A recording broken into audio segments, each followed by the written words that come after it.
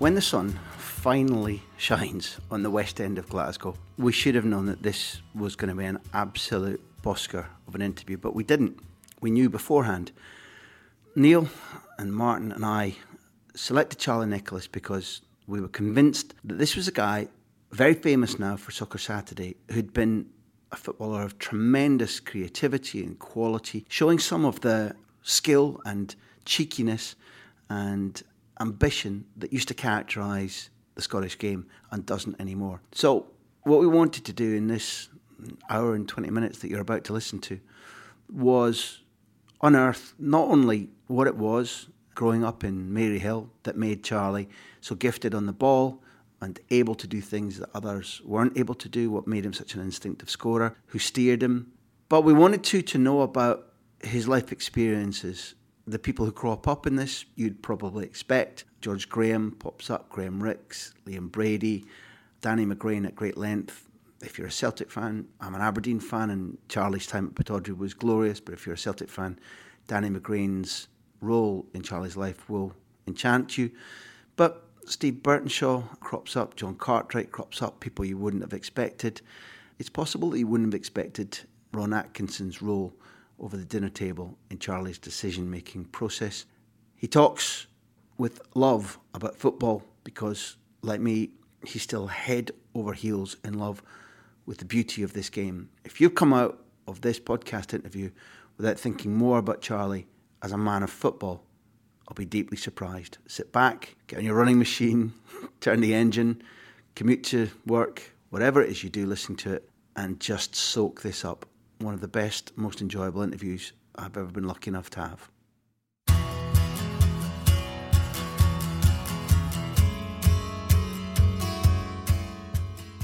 What anybody who's listened to these podcasts before Charlie knows is that I'm a little bit over-passionate about football. I get kind of boyish. I don't look like a boy anymore, but football still completely makes me a romantic. I'm head over heels in love with it, and moving to Spain has fueled that a little bit. Yeah. But there's no question in my eyes that even before you made the best decision of your life and became a dandy for a couple of years and won Aberdeen a couple of trophies, watching you, I think particularly at Celtic in the first phase, but in some of the successes you had in England with Arsenal, made me feel the same way as I now feel about some of the players that I admire in Spain, because it was about natural skill, really brilliant natural skill and cheek and creativity, and something that made us all really excited to watch football.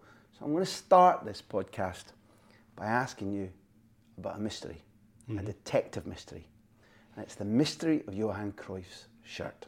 As a non-Celtic fan, one of the first performances of yours that really enraptured me was you, not quite single-handedly, putting Ajax, Johan Cruyff, playing for Ajax, out of Europe. But I believe our last podcast with David Moyes, and he made a grab for Johan Cruyff's shirt and didn't get near it.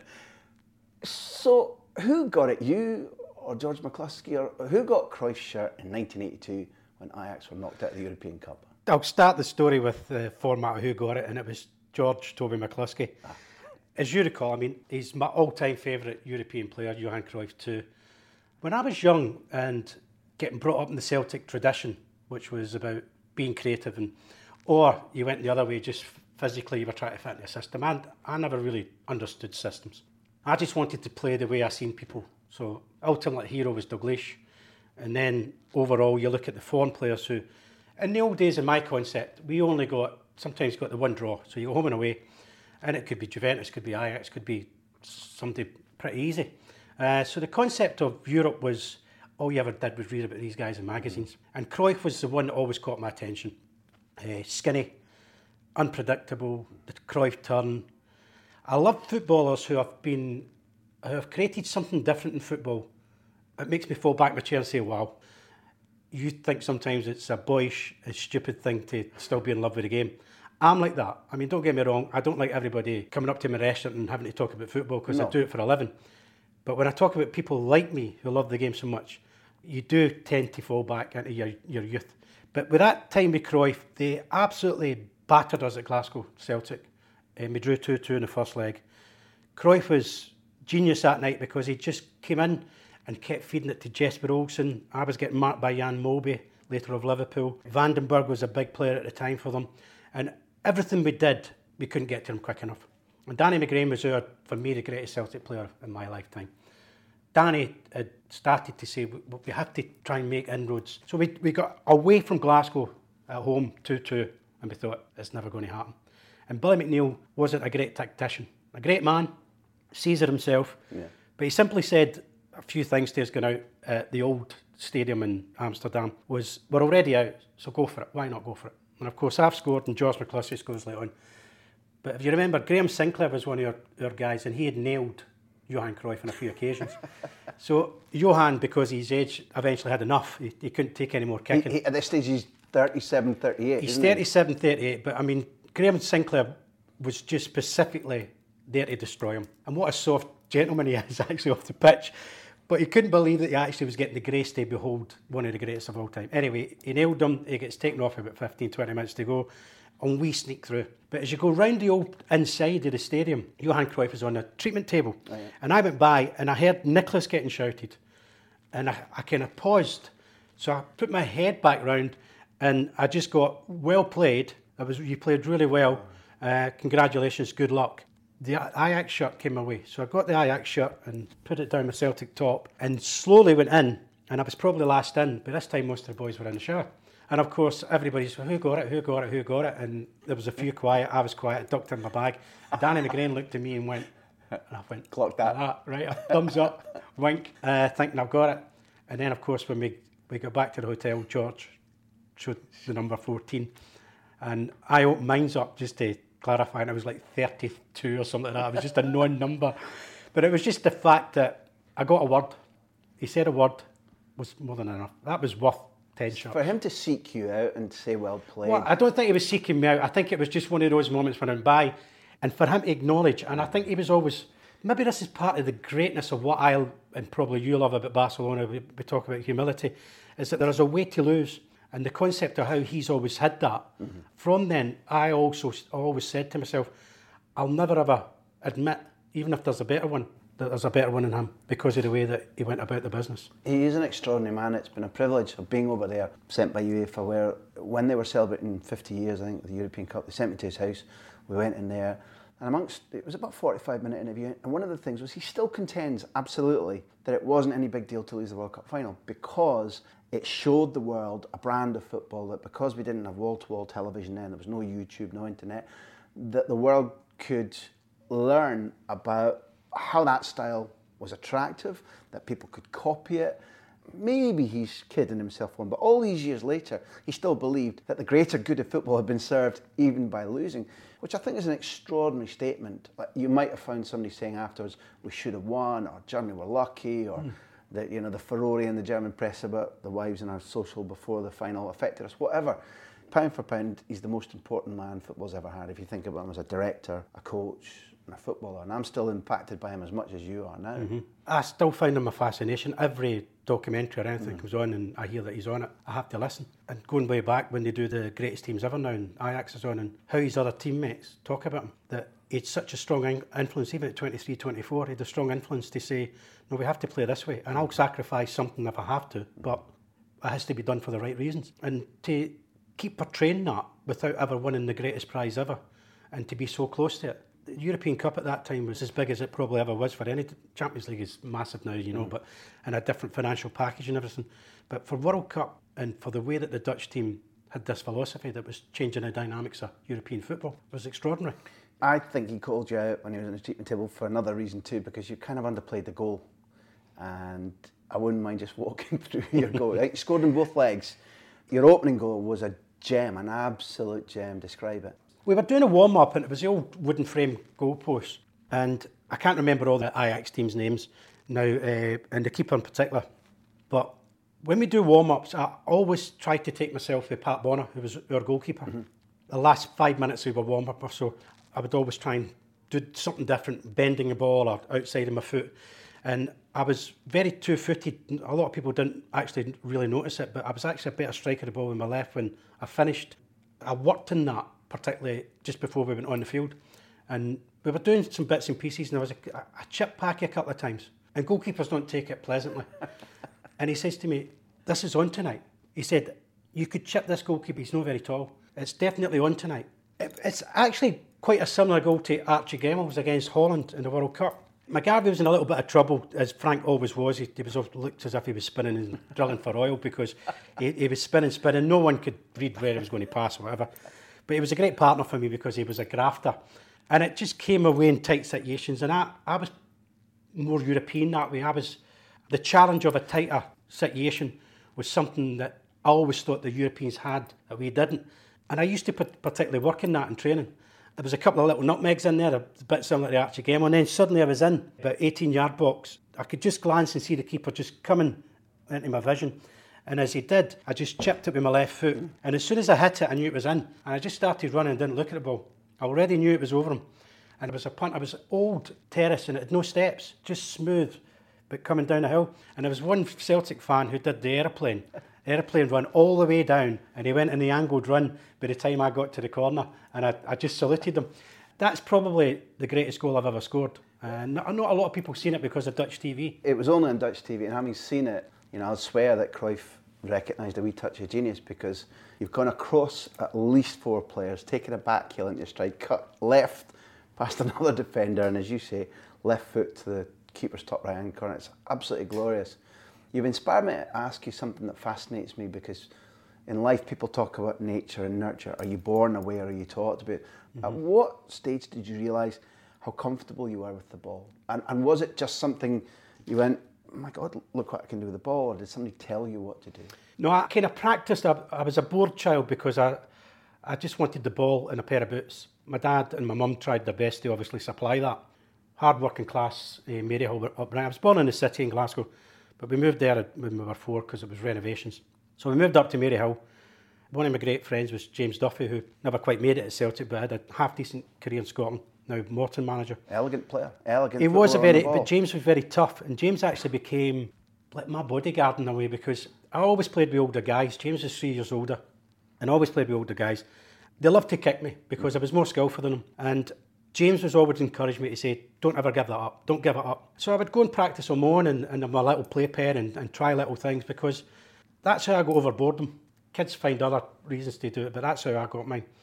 The more they kicked me, the more I realised I had to, in quick situations and tight situations, be able to move myself from getting hit. It took me a lot of bruises and a lot of cuts to eventually get through that phase.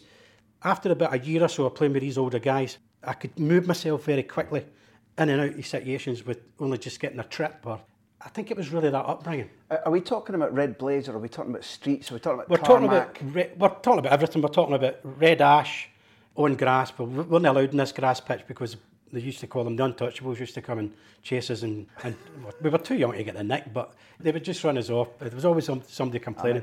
But it was typical of working class areas. Because they had a bit of grass, it was so precious to them. I mean, who'd let football in grass for heaven's sake? I mean, get off that grass, will you, with that round thing? Exactly. So, stupid, that'll never work. So we used to jib ourselves on, as we would say, get ourselves on there and then wait in the vans coming round, and we'd all flee. They knew we lived, so it wasn't a hassle.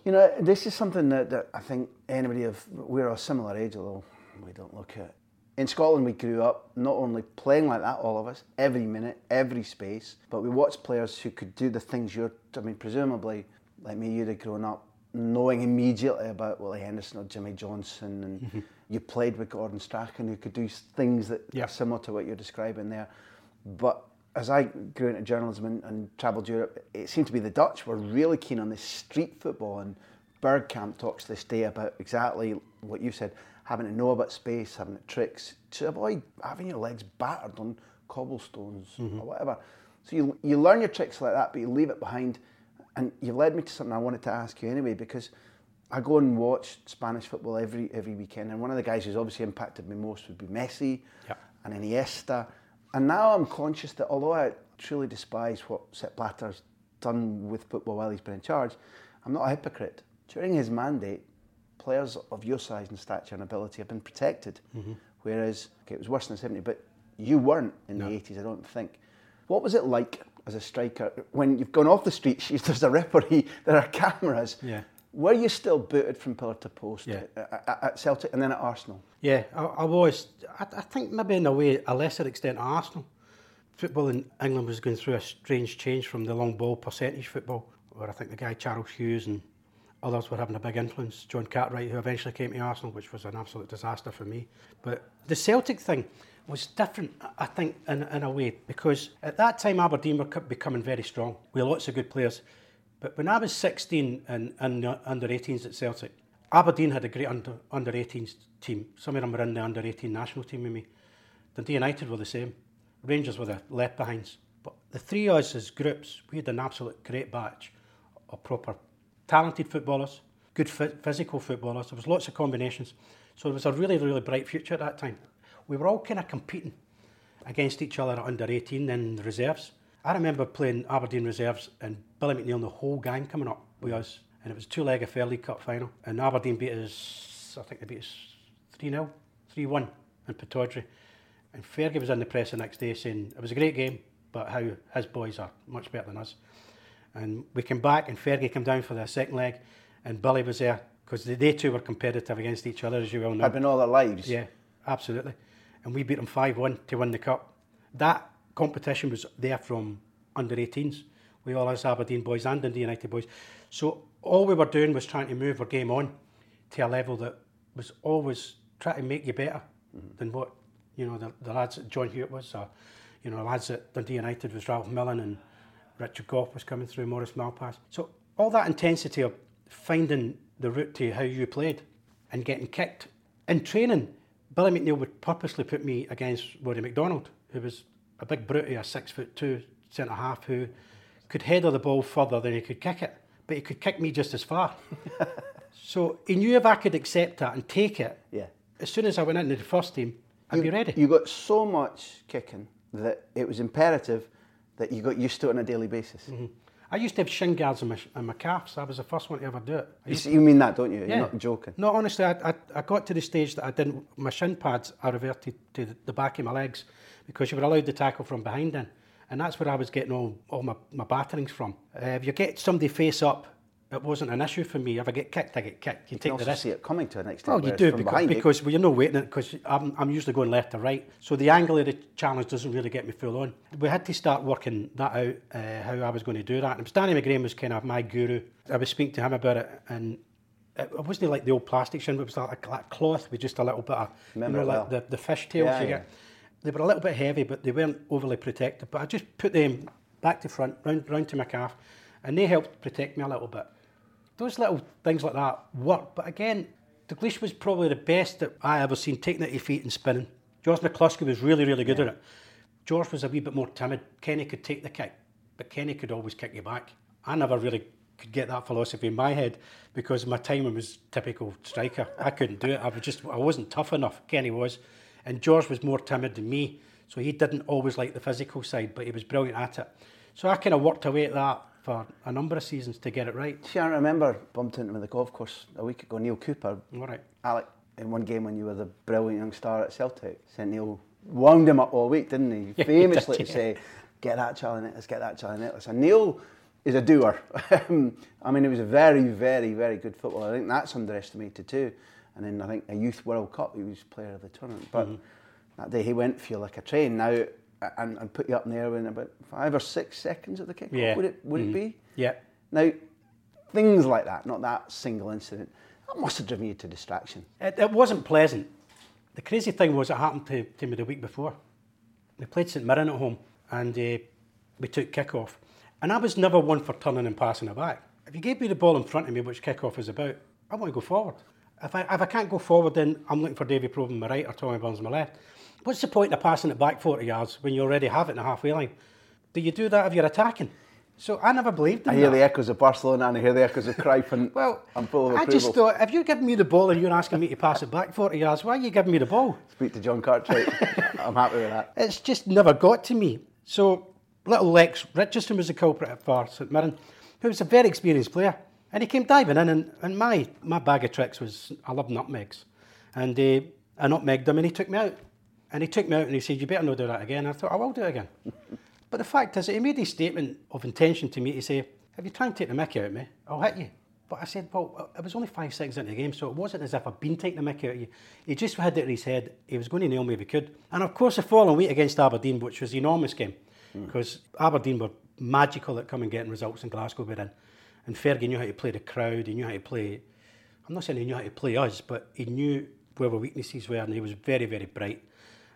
That was a different one altogether, because this was a real big game, because it was us two that really, Dundee United were very good, but Aberdeen and Celtic were the best two teams in the country. And when that hit me like that, and there was no action, no yellow card, no nothing, it's quite dramatic, because the boys were very quickly onto it because they'd seen it the week before. And of course, my guru, Danny McGrane, was over, referee, and Neil was still kicking me 30 minutes later and still hadn't been yellow carded. And that's what gets into your head, and all of a sudden Aberdeen score. The little petted lip comes out a bit, and you're like, the injustice, and this is unfair. And I think after that match, Billy had went mad to the media, saying that I don't get any protection and it's an absolute joke if we want to hound him out of the Scottish game. Made a statement on that. Didn't make any difference really, because it's the way Scottish football was at the time. But it did get to me. But in a strange way, I interviewed Alex Ferguson a sit down last year in Glasgow, and we still talk about it. And when he was my manager at the World Cup in '86, we spoke about it. And I don't bear any grudges. I'm not really that type of character. But in a strange way, the fact that you mention it tells me there was something within me that terrified them, that they had to go to that cost to do it.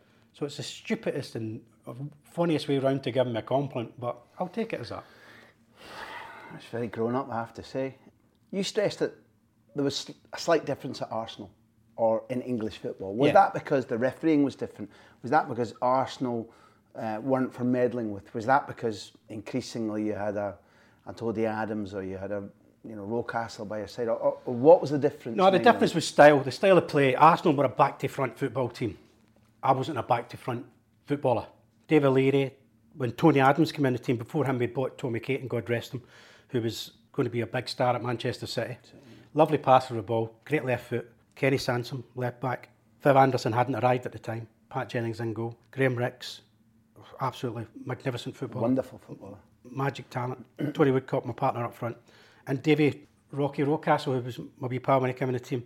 So we had lovely footballers, but we would train 5 days a week with Don Howe, who's as good a coach as I've ever worked with. Don, who'd just taken over from Terry Neal, who'd signed you, right? Yeah. As good a coach I've ever worked with. Very clever man, eh? Very, and lovely man. Yeah. But as soon as it came to picking the team on a Saturday, the tactics were gone, the coaching was gone. It was security at the back, and then get it and knock it forward and play from there. Most of my time, my interest in football was, I liked to come to feet. I wasn't quick over 30 yards, but I was quick over 5-10 yards. So that would get me a couple of yards if I wanted to pivot into the corners. As us Scots were taught to start inside to work outside. The Europeans start wider to come inside, and that's what makes them the geniuses and us the clowns. But to take it back to that, I like to come to feet to get it in and then link up with midfield players. I spent 60 minutes most games watching the ball fly over my head back and forward. Looking for a second ball, looking for a knockdown, little but pieces, nothing to feet. Anything piece-wise, just little pieces. Yeah. And I had to live off Scrap. a starvation diet. Whereas at Celtic, they overfed me because they wanted to get them on the ball. Whereas at Arsenal, they don't have that. They just go, get the ball forward, get it out of your defence and get it up there. Because they were trying to build again the club. And I could understand that. But you can't have 7 international footballers and you don't have a balance and you don't have a shape that you work on to take you to where the international footballers want to be, which is a go and win football match, not want to lose football matches. For about 18 months of that, 2 years, it was a real difficult bite in my lip time. I couldn't work in that environment, but after about 18 months, we brought in Paul Mariner and he dropped me to the so-called number 10 position. We didn't have the triangles or Christmas tree formations in, but it was a little triangle that I played behind. And it worked a treat for about 3-4 months. And we were top of the league after about 7-8 games. We'd just beaten Liverpool. And I spoke to King Kenny Dalglish after the game, and he says, that's the best you've been for a long time, and you're playing the right position now.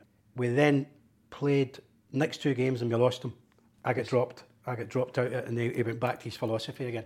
And that was just a hardship of realising, but it was nothing else to do other than that's the style of play Arsenal wanted, and they would not change it until eventually Wenger came in. The Arsenal experience, I think, has been overly focused on the fact that there was a deluge of goals for you at Celtic, and you were a player in command of his surroundings, you were adored. And like Larsson subsequently at Celtic, the ball was given to Larsson when he moved because his movement was brilliant. The ball was given to you because they knew that you would take it, hold it, and that you would do something with it. And at Arsenal, it was almost like if you want a Charlie Nicholas, why are you playing like this? And if you're playing like this, why have you bought Charlie Nicholas? It seems to me. But there were some really fantastic moments. I remember rooting for you as a Scot, waiting for them to understand the talent that they'd bought. And I look back on it and I see runs of games where you'd maybe beat and you'd score sequentially against Liverpool, beating them, winning 1-0 at Man United, back against Jesper Olsen, scoring against QPR the next week, 3 big games in a row, you're scoring all the time, feeling this is it, it's going to take off. But looking at the quality of the side around you and thinking it wasn't that brilliant an 11 or a 14 maybe, as well as the negative tactics, and you came to Arsenal at a time that wasn't meant for you, and you could have fitted and played in the Wenger era, for example. I think in Bergkamp's role or Ian Wright's role. I love Arsenal. I'm more passionate about Arsenal than any other club because they treated me well. They were great people. It was the wrong choice at the wrong time. Liverpool, Spurs, Man United, Inter Milan were all there for me. I spoke to Liverpool a few occasions. Kenny and Souness were kept in, you have to come, you're perfect for us. Brilliant. Kenny says, you'll take over my position. And I said, no, I won't, because you'll play another 4 or 5 seasons. That's an incredible statement. It was, and it was mind-blowing to hear the King of Kings saying that to me, but I got very close to him and Souness, and they kept saying to me, no, you'll be fine, you'll fit in. You won't be sitting on the bench like a lot of Liverpool signers do. But I couldn't trust that. I could trust my ability, but I couldn't trust the prospect that I might have to sit on the bench. When at 21, I just want out. I just want to play. Where can I play? I didn't want to go to Milan because I think the game would have been too defensive and too structured for me at 21. No doubt. Also, the lifestyle thing would have been quite a turnaround for me because I'm a Glasgow social boy, and at 21 then, I still wanted to have a bit of a life. It's a very brutal league still. It was a really brutal league. It was, and there were so many talented technical players had gone there and struggled. Yeah. And I thought, no, if it does happen, maybe 4 or 5 years down the line, fair enough, when you're big enough to take it. But so for me, it was always going to be England. I met Man United, who I did think at first I probably would be drawn to. My dad was in the newspaper industry, worked at Express most of his life, and then he got paid off, and he was in between jobs, and they were offered a role in Manchester. And my dad said, maybe there's something significant that you will eventually move to Manchester. But I didn't particularly like Ron Atkinson. Without going over the score, I'm applauding deliberately because all flash and no substance. A man I don't have a lot of admiration for, and you wouldn't have enjoyed playing for. Well, no, I doubt it. I mean, he wasn't a particularly good conversationist because it was very much about him.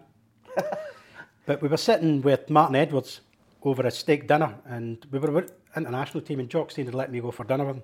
It was steak and chips. The 3 steak and chips came. Ron went into his shirt and messed about with something, and then brought this kind of medallion out. I thought, what's he got, a knife and fork in there or something? I mean, what it was, he'd finished his dinner, and he had it was like a little cross thing, but he had a button at the top of it, and this toothpick came out. And he started scraping his teeth, and I thought, oh my God, am I seriously? I could not play for a man like you. No. That's absolutely ridiculous. And I could not wait to get out of the restaurant to get away. But Martin Edwards had to take me back. So it was the most ridiculous thing I'd ever seen in my life. It's so out of kilter with a club built by Matt Busby. So out of kilter with a club that then later supported Alex Ferguson when he needed time to show that intelligence and brilliance.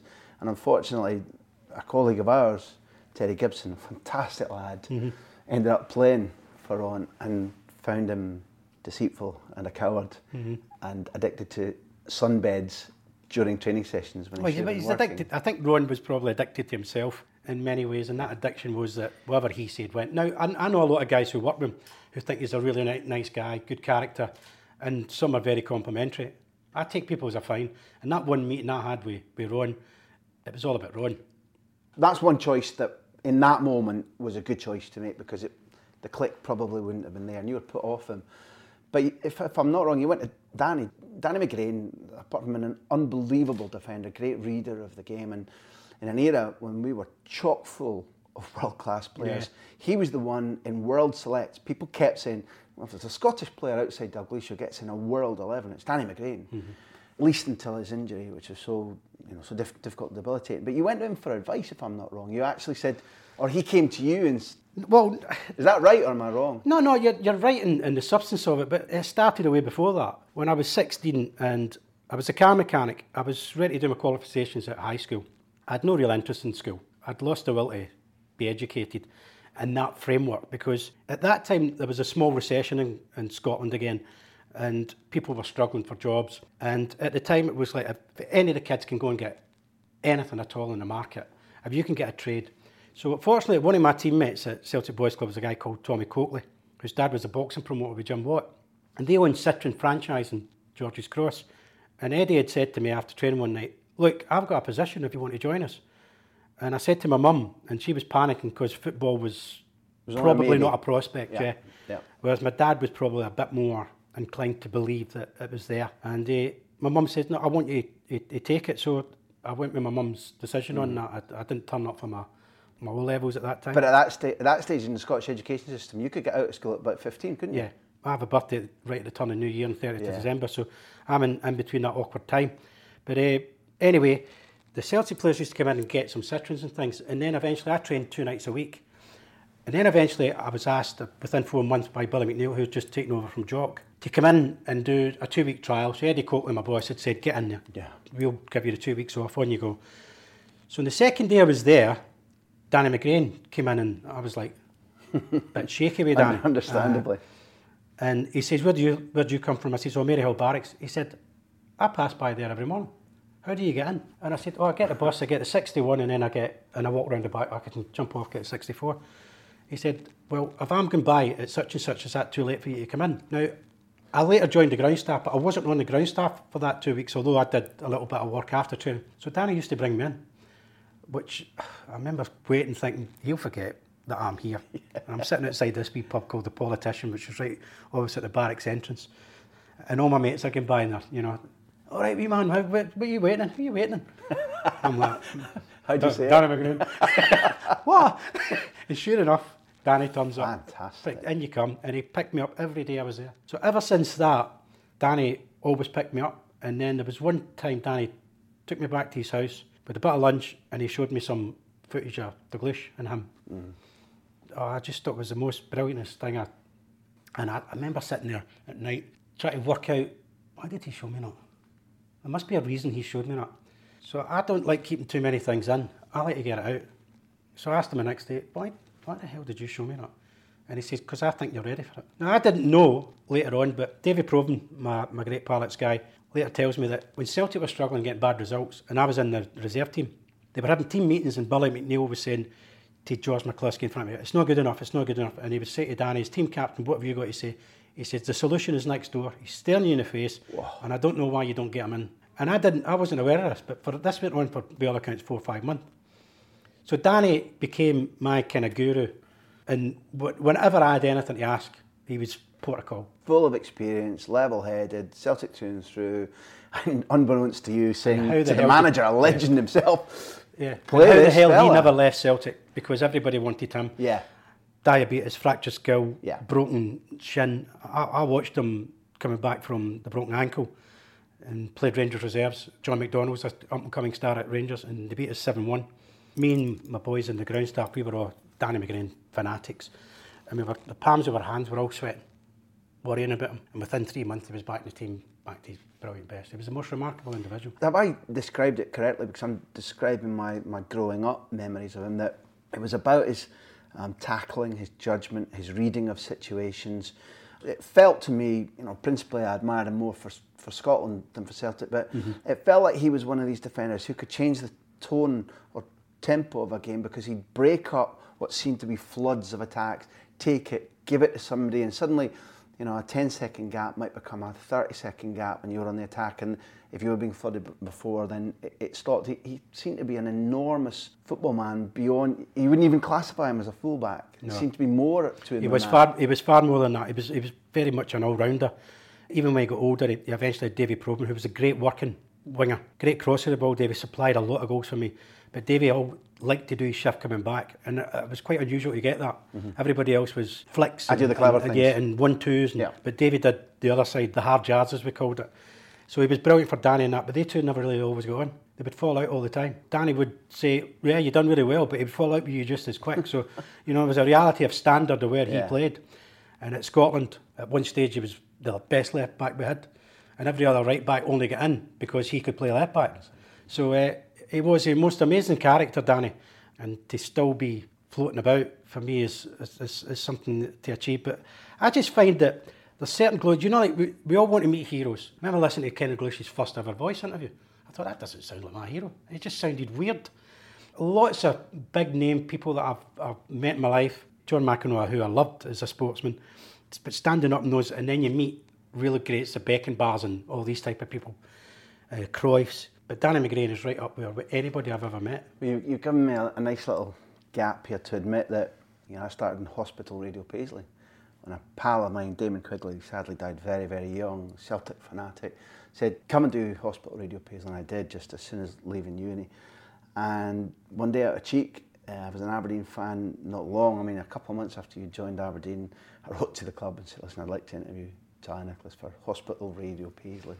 And somehow or another that got translated into a worthwhile project for you and the club to okay, and you breezed into, it's not picking you up outside the barracks, but you breezed into the reception at Pittodrie off the back of training, young and full of energy, and you just turned our club into a football playing side again. And walked up to me with my little tiny tape recorder. All right, Gray? And I thought, I'm made. That's me for life. If I never do another interview, the patients around the Paisley and Renfrewshire area, they got a beauty of an interview that day. So that's my equivalent of meeting a hero. I'm glad Danny's been talked about in that way, because as well as wanting to talk to the audience in this podcast about you beyond your television personality, because for younger people, they see you as a star of Soccer Saturday, and it's good to talk about Danny and explain to people not just the footballer but the man too. And if we're getting a little bit romantic about the past, can I tease out a little bit about life at Highbury, the stadium, from you? Because I've cheated, because before we turned the tape on, I checked that you felt the same way, and you do. When I first came there as a reporter, having been lucky enough that Glasgow Walter Smith had, you know, taken me into the inside of Ibrox and had lunch there, Tommy Burns had shown me around Parkhead, and because we'd travelled to Turin together to study Juventus, and he came back, I saw his office, I saw Celtic from the inside, which is a real privilege and a hand in too.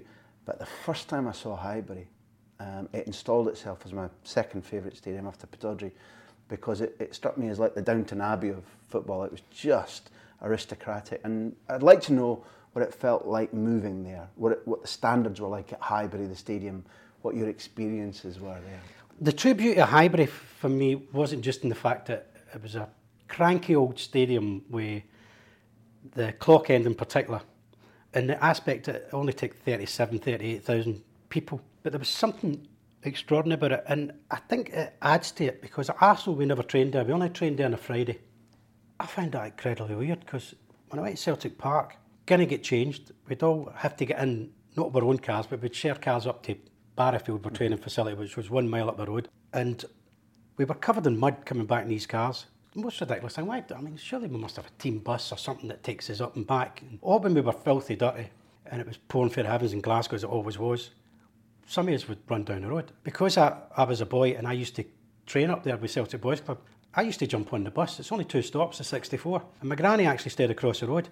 So I kind of knew the bus drivers and everything. So we would be running along. There was about 7 or 8 of us, and before I've got my metal studs on, and I'd jump on, I'd wave the bus, and they'd go, "Oh, how you doing, boys? All right?" And just drop us off the bottom of Kerrydale Street.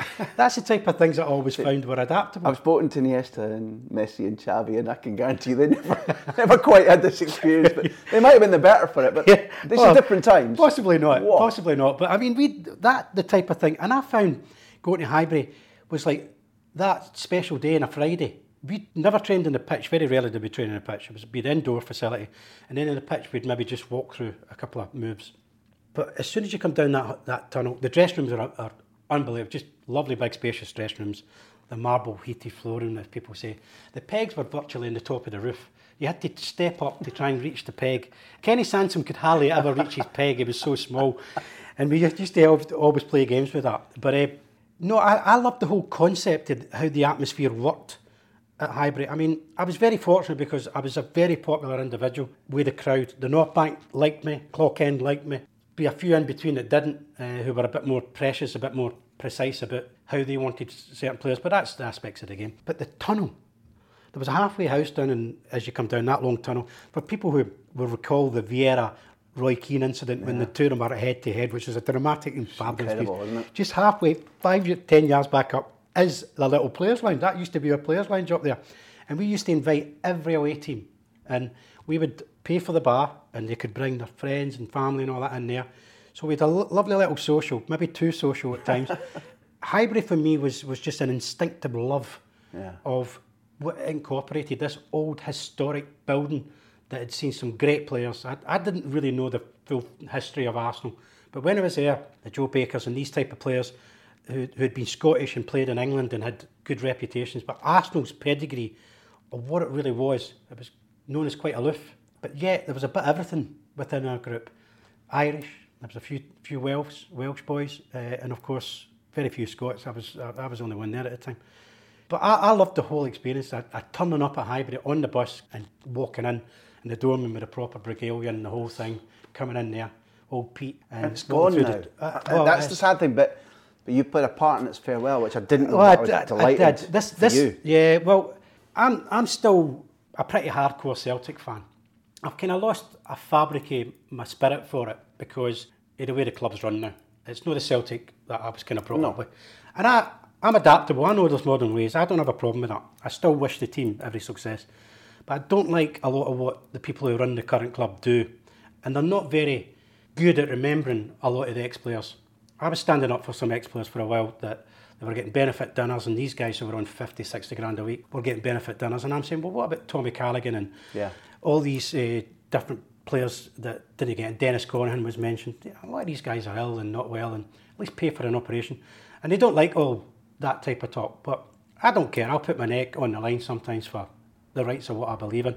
So they don't really look after, I'm not just saying me, but a lot of other ex-players that well. Whereas Arsenal invited me and my daughter to watch Arsenal's last European tie at Highbury against Juventus. Vieira was coming back. Henry was probably becoming the best Arsenal player I'd ever seen, if not becoming the best player in the Premier League that I'd ever seen. And Fabregas was just bubbling through in the background. And I was invited on the pitch before the kick-off, when they were warming up, 2 or 3 questions. Everything. They gave me a Nicholas shirt again, gave my daughter a Nicholas shirt. It's extraordinary, isn't it? And then we went back in and we were asked, Frankie Dettori is an Arsenal fan, but he's mainly a Juventus fan. And the 3 is all signed the wall. But I asked them and said, would you mind if my daughter Nadine was to sign the wall? And they said, absolutely no problem. It'd be an absolute pleasure. And that's the club for me. But your anecdote supports this idea, because image and reality, which I introduced, and I'm not being particularly mean about Ron Atkinson, but that was my problem about image and reality. And image and reality in football usually don't collide, they don't intersect. There are a lot of things in football where you'd like to believe in them, you believe in them, and then you're let down. But Arsenal has this lifelong reputation about things should be done correctly, that there are standards, that there are attitudes, and if Spurs fans are thrown up at the moment, this isn't from me an Arsenal fanboy, it is their reputation. To see that fulfilled, to see that they thought well of you and remembered, because you might have expected me when you went down maybe to have more trophies and more goals, but I was going to leave this until later, but I'm on Twitter and there's a fella called Stephen Headley, who when he found out you were on this, and I think this sums up what you talked about, the fans in you, he said, I'm looking forward to hearing Bonnie Prince Charlie, a talent when at Arsenal, boy was he great, maybe London was too big for the lad at that time, Dalglish might have been better for him, but I'm glad I saw him in an Arsenal shirt. I mean, I think if you leave a legacy like that in your career and the club treat you well and they bring you back, then it's a statement about how you played. Before we leave Arsenal, do you have any memories? I think everyone knows you scored the winning goals against Liverpool in the League Cup final in '87. But my memory is that the semi-final was utterly epic. The semi-final was 3 games against Spurs, and they seemed to be some of the most dramatic football. I can't remember if I watched them live, but my lying memory at this age, at my age, tells me I watched them all, that they're all live, and maybe not all of them were. But do you remember the sequence of games, the 3 games against Spurs? The 2 of them were actually in the Cup, because it was 2-leg affair, and we'd played them just before that in the league, actually. I didn't know that. What happened was that, in my time, we'd always beaten Spurs, and I think that was part of the fabric. I was getting a bit extra love, because my record against them was pretty good. But at that time, we were just starting to change, because George Graham is now our manager, and talking about another subject player, but Glenn Hoddle was as good as I've ever seen. He was never English. He was never English. He should have been one of us. But And there was a little splinter of him in Chrissy Waddle in that side as well. yeah, And little they were a Ozzy real good Ardiles. side. Yeah, they were a really good side. They were good to play against, but they were really good to watch. Yeah. Me and Graham Ricks, if Arsenal played on the Tuesday and Spurs were at home that midweek also, Spurs would play on the Wednesday. That's how they would work the police, so that the games could work. Me and Rixie would go and watch Spurs. We'd get into Spurs. With protection. Well, we'd get into a box because you Yeah. couldn't take that risk. Yeah. But we'd love to go and see them. That's impressive. And Graham Ricks was big pals with Glenn Hoddle because they were Yeah. England internationals. Yeah. But Hoddle that night against us in the first leg, stunning, absolutely stunning. And they beat us well that night. And going back to the second leg, we still always knew we had a good chance. But we were going out. I'd actually been taken off. I'd struggled in the away game. If I'm correct, I think it was Ian Allinson came on for me, who was a real good runner. And a late guy with pace could help you. And it proved to be the case. But there was 2 minutes to go, and the Spurs announcer says to Spurs fans, the vouchers for the League Cup final will be going on sale after the match. And we heard this during the game. Whoops. Yeah, heard it during the game, and we all went, I was on the bench at the time, we all went, what? And 2 minutes later, Ian Allinson scored. And it was the most fantastic feeling you've ever had in your life. Not just because it was a derby and we were through to the final, first final in 8 years for Arsenal, but the way that the fabric had taken place and taken shape. Yeah. It was absolutely mad. Because it just got caught up in every emotion that we couldn't believe, and George Graham had obviously just came. Because I'd actually played in a London derby, I think it was 2 years before that. And after the game, this is how weird that derbies are. I mean, Celtic and Rangers is... I've never been to El Clasico, and it's the one thing I want in my life before I ever finish. Standing invitation here on the record, never to be taken back. I'll be straight on your case this season. But I played in London derby, I've been to Merseyside derby, and I've been to Manchester derby. But there was something weird about London. They say, how hard should it? We beat Spurs one night 2-1 at White Hart Lane. And Eamon Andrews came on with This Is Your Life for Pat Jennings. I was like, this is a London derby, Eamon. Fuck it off. Yeah, honestly, I have no idea. honestly, he did. That's he came on. extraordinary. Couldn't make this up. It's kind of like special things. I mean, there was a superstar feel about both clubs because although Spurs They were the flamboyant club. they had been winning European trophies, the double still. Well, Yeah. the North London sides had both won the double. Okay, Spurs previously, but when you have, and not only did they have Hoddle and Waddle and Ardiles, they'd had those run of the Coventry FA Cup finals, with Stevie Archibald in the team. They'd stuck to a playing style which actually would have suited you brilliantly. I was suited more to Spurs style. Yeah. That was a hard thing because when we played Spurs, the good thing is that they opened the game up. You know, they had Tony Galvin on the left, Yeah. Stevie Archibald was brilliant from up front. Garth Crooks was very successful for him. But Hoddle, Ardiles in midfield, and they're quite aggressive at the back. You know, Graham Roberts and Stevie Perryman was still playing away, Paul Miller. But they were a very good side, good to watch. But we always knew we had the edge over them because Spurs had this cockiness about it, whereas Arsenal had a restraint on it. It was as if we will agitate us. And that tended to be the situation, and it summed it all up when the announcer says, here's the vouchers for your cup final, boys, and we walk away and say, no, you won't. I'm not at all interested in nightlife in this question. I want to know what, for a young, beginning to be relatively well-off Glaswegian, what was the city of London like? What was life in London like in terms of the things that would attract all of us about, I don't know, whether it was clothes shopping, whether it was live music, whether it was going to concerts, eating out, or just, I don't know if you're a fan of, I love to, in big cities, see the world go by, because the world is the most extraordinary and curious thing. What was that experience like for you? Well, I'd been to London once in my life, and we got battered 5-1 with England, Stuart Kennedy's day. Right. And in those days, our parents ran a Now, bus. Sorry, that was you as a fan, Yeah, Tartan Army fan. yeah. Sadly, it was the time of Bay City Rollers when we all had the Bay City Roller tartan scarf. Shang-a-lang. Yeah, Shang-a-lang and Scooby-Doo and How Do You Do and White Skinners. So, not a happy time. But our parents, who all drank in the local Maryhill pubs, decided that they wanted to take the bus and the boys that were old enough would be taken down. And we actually stayed in a hotel in Kensington, which is not too far from where I sometimes live with Sky now. So it's quite a memory when I pass by there. But that's the only time I'd ever been to London. Mm-hmm. Furthest south I ever got for a holiday was I think Rhyl. So it had nothing to do with cities or anything. It was just the fabric of what Arsenal were telling me they were trying to do. to what eventually they did do was different. Yeah. They were talking about bringing Brady back from Italy. They were going after Ray Wilkins at Chelsea at the time. Oh, I'm beginning to understand what that would have supplied your movement with. The fabric of where they were talking about going was changing the style of the club. Yeah. And that's what brought me into the fabric of the club. London itself, for about a year, maybe 15 months, was as lonely as a time as I've ever had. I found that hard to cope with. Mm-hmm. I had a pal who came down for a couple of months who was a joiner. He did a bit of work and then he was a kind of home bird. So he went back to Kilsyth, did his job of work and got on with his life. And then eventually my sister, who I lost last year, she was a massive football fan. And she worked for a legal team. She was a PA. And she came and lived with me for 6 months. She had a really good job, well paid, and we lived together. She came into football, loved her football. And that was a nice time. But I found it hard to try and educate myself into London. It's like you talk about watching the world go by now. I mean, I spend most of my time in Spain in the summer, in Mallorca. But I did 3 days in Madrid 2 weeks ago, just city bus, sitting, watching the world go by. I've done Barcelona many times, which is my favourite city. And I love going and seeing all this. But when you're 21 and the invites are coming through the post, there's a party, and here's another party, here's a music party. And I love my music. The one thing I did love more than anything else other than football was music. So Haircut were 100 were out, and the Spandau Ballet Boys were across the road in a restaurant, and then you would meet the drummer from Boy George's band, John, who was an Arsenal fan, and you would bump into them. It would be another party, another party, another party. Now, I was going to these parties maybe on a Tuesday or Wednesday, but they were in the papers on a Saturday morning.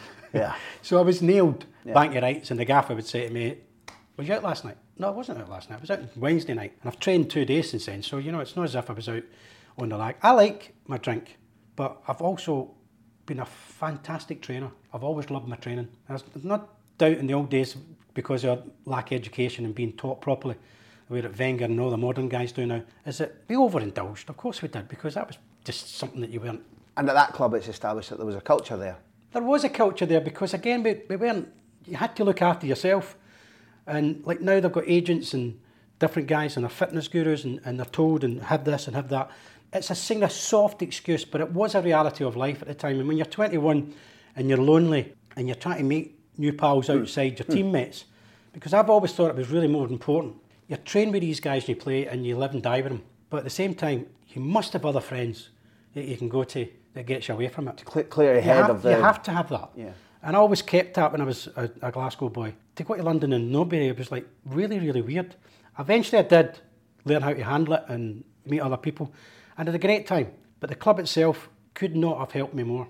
In the end, I was going back and saying, "Look, I'm finding it hard, it's lonely, I don't know what to do." I'm invited to That's a smart parties. thing to do. In the West of Scotland, we're again, not I very can't good hold at opening up. Yeah, I can't hold it, and I've never been that type. I has to come out. I don't see any point in holding on to an issue if you can share it with You'd somebody. agree with me that we don't do that well in this No, part we of the don't. world. And us Scots are particularly bad. We keep it inside, don't we?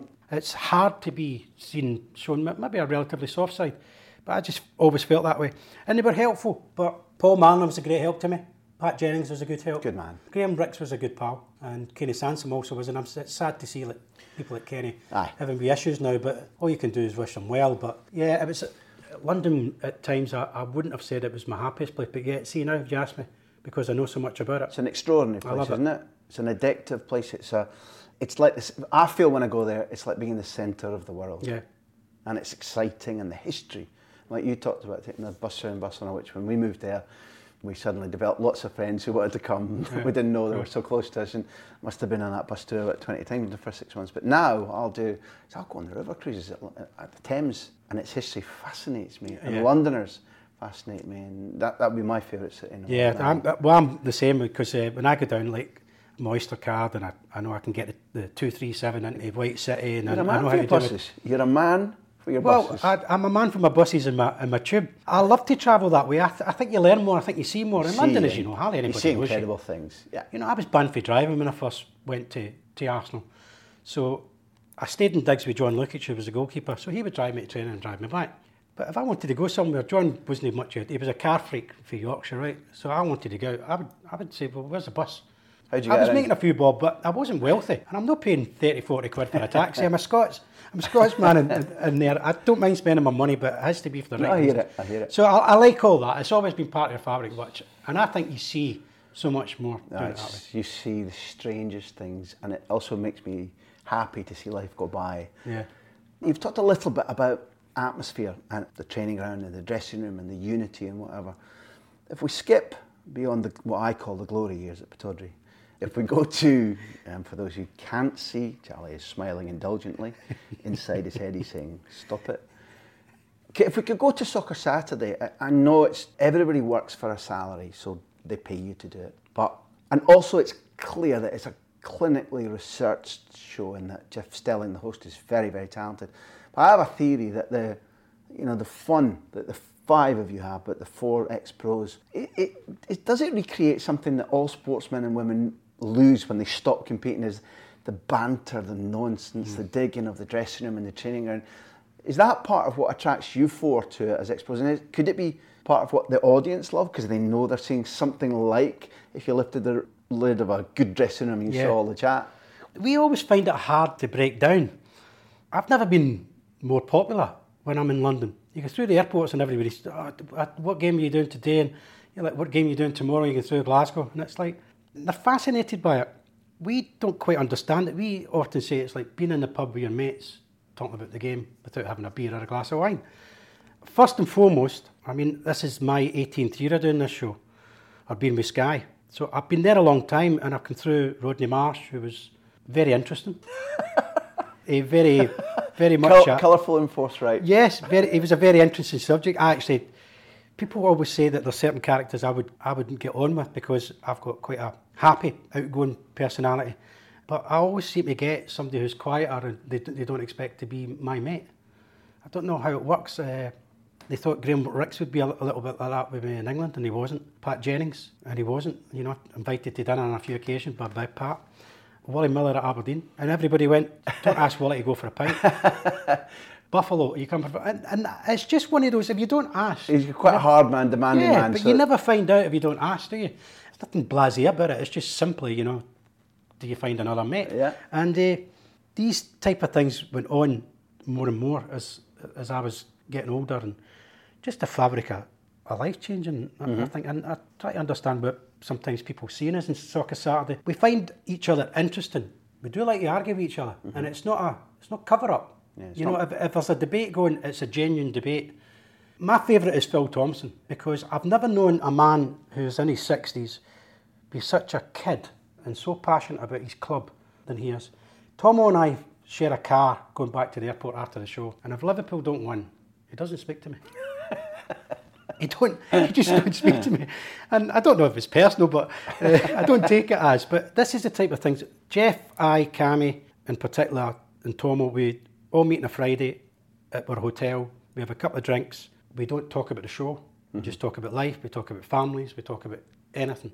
Saturday just seems to click. So I don't know. But I would say one thing about it is that we are all blessed as ex-players to be on that show because we're getting paid for something we dearly love. And of course, if the fans don't see anything and they're still listening to us harbouring on, letting a radio show. But the genius of it all is Jeff. He's a great guy, as much as he's a great presenter. But he's also, for years and years, Graham, I wasn't a big believer in it, but a lot of the guys that I've worked in the media with, I'd always say, you're a journalist, so what do you really know about it? And I found that quite weird, because I would think there's a lot of journalists that I was brought up with who were more social than they are with the modern terms now, that I found very interesting guys and very interesting knowledge of the game, and to read your books, for instance.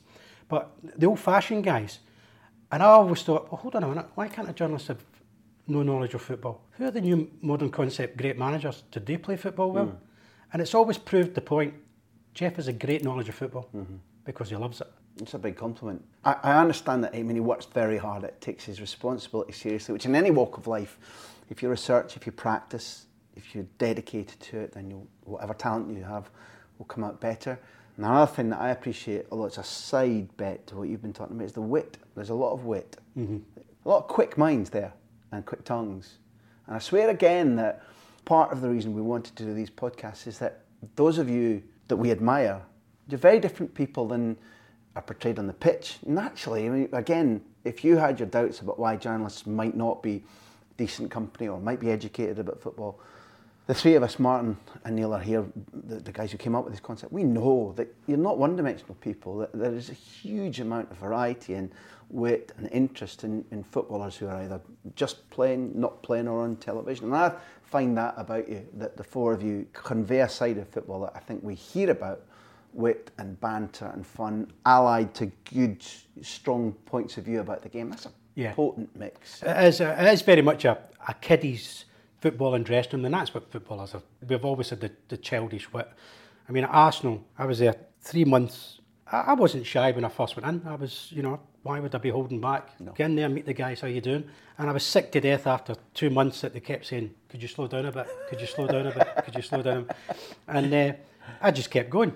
And eventually I did slow down a little bit. But for 3 months, I kept cutting David Leary's socks. I just kept cutting holes in. And every day, he knew it was me, but he could never catch me. And eventually he would give in. And after 3 months, I've made my impression with him to soften him a bit, to say, I'm here. You can talk to me. I'm approachable. And I became quite pally with him after a while. I enjoy that and I like it, and I wish that, if I could swap anything, it wouldn't be the millions of the current footballers, it would be the enjoyment of the social bond that if you get in a good dressing room. I've had the good fortune to chance into Football Club Barcelona, which I know you admire, but Spanish football too. I look at the Spain football team, and because of diligence, maybe rather than talent, they've let me in a little bit. They've opened the doors, they've allowed me into dressing rooms, into training camps, and into hotels.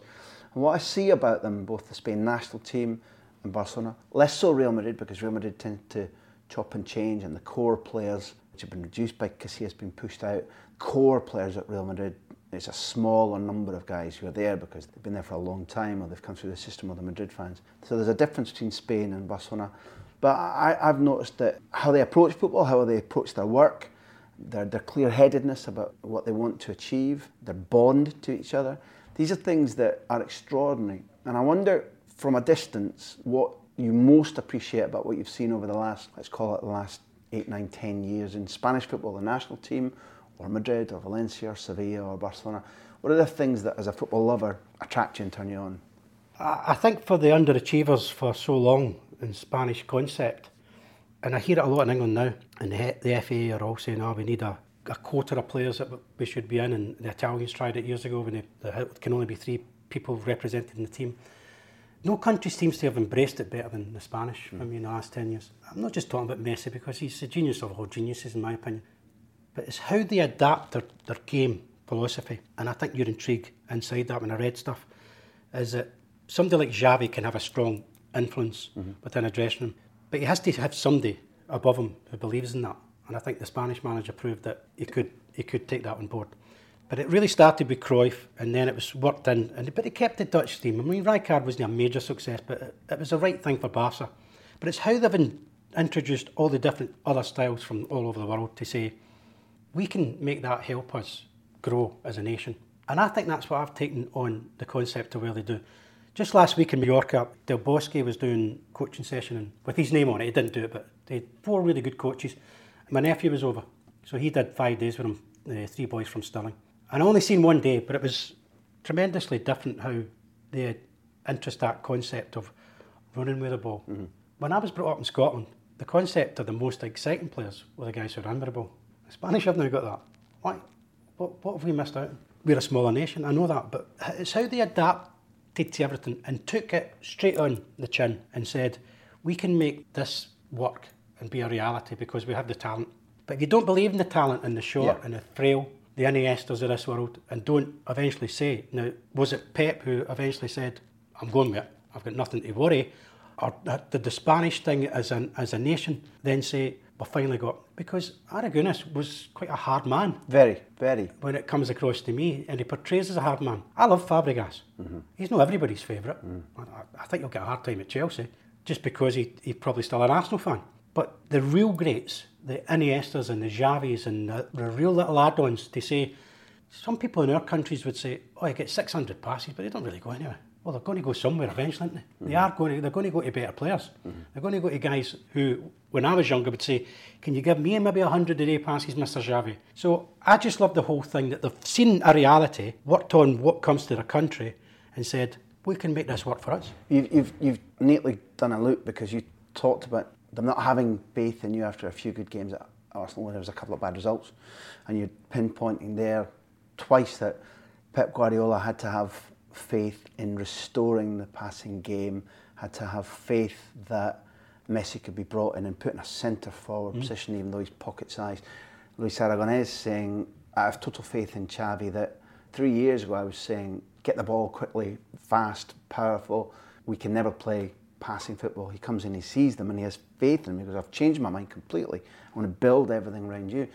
Is that the key element that this it doesn't explain everything, but that this conversation is based on, that nurture talent, but when you find it, have faith. Danny had, there's another theme. This guy who, if people were misinformed about Danny, they might say he was a destroyer, that he broke games down because he was a very good tackler and he was a defender. But he had the vision enough to say to Billy McNeill, trust this young fella. Is that what we're taking out of this conversation, of trust and faith? Well, it's my version of it. My version of it is that if you look at and train with players and you see that there's 2 or 3 better than the rest of the group, predominantly those players will be creative, advanced players. Why would you want to waste them? I want to see them. I would want to say, well, they're my best players for a reason, so they should play. Not they're my most average players, or he can run quicker, or he's stronger. That can come. You can add a little bit to that. But if I have got a perception of football the way I see it, the way that I've listened to Cruyff and the guys that I like to speak about and listen to, then I could only go with the philosophy for me, which is, if they're better than other players in your group, then you have to play them. And that tends to always be the creative players. We still have a lot of talent in Scotland, as in kids. I know they've got other aspects of, they can walk away from football and they've got too many other games to play and different things. And we do it at the lower levels in Scotland still. We will sub the skillful guy to get the runner on. And it becomes a desperate plan. So you'll never trust the creative side. But I just love the whole mentality. What Barcelona have done is said to Spain and other managers, you might not always like this tiki-taka or whatever you want to call it, but if you believe in it and we know how to work it, it can be a success. This is no advert for me to Sky, for whom, I don't work, I'm just a freelance when they bring me in. It's nice. I fervently believe that for the quality of football in England, Ireland, Scotland, Wales, the fact that Sky have been pumping La Liga into our living rooms for 19 years will gradually have an effect on how coaches that make those wrong substitutions, or coaches who develop our players, or youngsters who I'm being told one thing by my teacher or my coach, but I know, I've seen it on television. I know how, not just Barcelona and Real Madrid play, but I know how Valencia play and how Sevilla play, and I know that I admire those with technique, and whether it's Valeron or whether it's Piqué can control the ball and play it beautifully as a defender. That's what I think Spanish football will give as a legacy. It's like an injection of talent. We're going to close because I've taken about a day of your time. The sun's still up. It's only a day. It's tanning weather in the West End of Glasgow. But if you'll indulge me, just the League Cup final against Rangers, Aberdeen, your part in our glory. The memories of that era, and why the hell you went back to a side that did nothing but kick you for about 10 years as a junior or a reserve and a first team player. Well, in all honesty, were we offering an oil rig? Did we offer an oil rig? If only, if I was to get one, Willie Miller was getting the same deal. No, 2, definitely 2. Yeah. In all honesty, I didn't really look that I was interested in going back to Aberdeen. The reason being, I always felt that the right thing for me was eventually Europe. Yeah. And I'd went to Toulon, spoken to Toulon and Nice over a fine dinner and nice bottle of wine. We were Arsenal treasurer called Ken Fryer and my agent. And we'd agreed in principle I would go there and play in Toulon. And went back, and George Graham and myself. George was into discipline, but he over-exaggerated. He asked for a meeting with George, and George would run a mile. He wasn't a disciplinarian. He'd discipline you in front of the players, but not have a meeting with you afterwards, So that was George. So I always asked for a meeting. Brian Clough tried to take me to Notts Forest, and Jim Smith was trying to take me to Derby. And George wouldn't have any of it. He cancelled my deal with Toulon. Worried about you coming back? Well, possibly, but the Toulon thing made sense because I wasn't going to be seeing him. Fair But comment. He knew I was going to be living in Nice. It was just like as if he was so jealous. I'm not letting him go. That's too nice for him. So he kiboshed it and said, "Oh no, I might use him." Yeah, he kiboshed it, and I couldn't believe it. I never got a meeting with him afterwards. In fact, I've seen him in Sky a few years later, but I still never spoke to him. But so in the end, I was 3 months into the season, and then he was sending me to Cambridge University with the third team, and I was sitting on the bench, and just ridiculous how he did that. As I say, we never had a conversation, so there's no fallout. And then I just said, I just want to go and play. Go play. Right. So I had to see his number 2 was a guy, Steve Burtonshaw, who was his dealer in terms of who was in, who was out. He would say who's happy, who's not. And I said, look, I just want to go. I just want out of here. And then they blocked those moves, and I'd heard about those moves, and he denied them. And then in December there was talk about Aberdeen, and I thought I need to get out. I don't want to get out of the club, but I could see that George was building something. Which was going in maybe in a different way. And I knew my time had come. And I'm not one for hanging about. It was a conversation with old Dick Donald, who was a stunning old man. Manager was weird, God rest him, Ian Porterfield. He was quite unpredictable, was fieldy. Yep. But still the history and the fabric of the club was still a club of intense interest to me. And more importantly, there was still Leighton, Miller and McLeish there. So the fabric of the club was still with the right people. So I don't think I was ever actually taking a gamble, because the one thing I always wanted to prove, if I was coming back, even for a 2 and a bit year spell, was that I could still win things. And that was the most important thing to me. I did find it hard to adapt in the first 6 months or so. But the turning point for me at Aberdeen was Galehouse. Galehouse was just stunning for me. Tremendous for me. Yeah. Great athlete, nice enough guy, quiet, but I could bring out the best in him, and he could bring out the best in me in the field. And it was a career changer, Hans Galehouse signing for me. It got me back believing in what I was doing was the right things. I was never going to be prolific then, but I was scoring important goals again, and that was the issue of that. But the Rangers win with Paul Mason getting the 2 goals and me setting them up for the winner was a big statement for us, because we blew the one the year before when I first came. We should have beat Rangers that day. David Robertson gave away the crazy penalty. Yeah. So it could have been 3 titles, but we should have pushed more for the league. But I was really pleased with my time. I built a house in Peter Cooter. I really loved Aberdeen. I settled in well. And the fans they always knew I was a Celtic fan. When I scored against it, I never celebrated. But they knew exactly. But the cheer for winning the Scottish Cup, when I knew I was leaving, was at the town hall, was just... One on penalties. That was a choker. Yeah, good. That was a choker for me. There's something you've pinpointed there, and I think it's the reason, as we close, that we were desperate. We were so pleased when you said yes, and Neil was chatting to you and said, oh, Charlie's quite keen. I was like, the world's turning the wrong way. He should be saying, well, all right, maybe, because this is a treat for us. But I said at the start, and I'll repeat it again, and I'll probably say in the intro when we record it afterwards, it's nice to meet your talent, somebody who improved our lives, because football is as important as breathing in and out. And when you see quality in somebody that you can be proud of and enjoy, whether it was Scotland or Arsenal, Celtic or Aberdeen, it's a real joy. And you said at Arsenal, there were some who maybe were keen on you and some who didn't, but the majority loved you irrespective of the fact that it was one trophy in that time. And at Aberdeen, a Celtic man, doesn't matter. He's ours for the moment and he's good to watch. That's what we try and do in these podcasts. People who love the game, people who've been great to watch. Evidently, you still love the game. Great to watch in your day, great to listen to at the moment. I regard this as a privilege. Well, I take it the same way. I mean, I'm still a great believer of the fans are still the most important people in the world of football, and that's what makes us all still smile and love it. Well, they're listening. A good fair few of them are listening at the moment, and it's been a pleasure. Thank you, Charlie. Thank you, mate.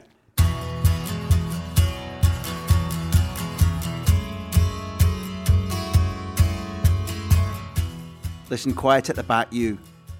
At the end of these, I like to do a little test to make sure that you've been paying attention and not talking over Charles and I.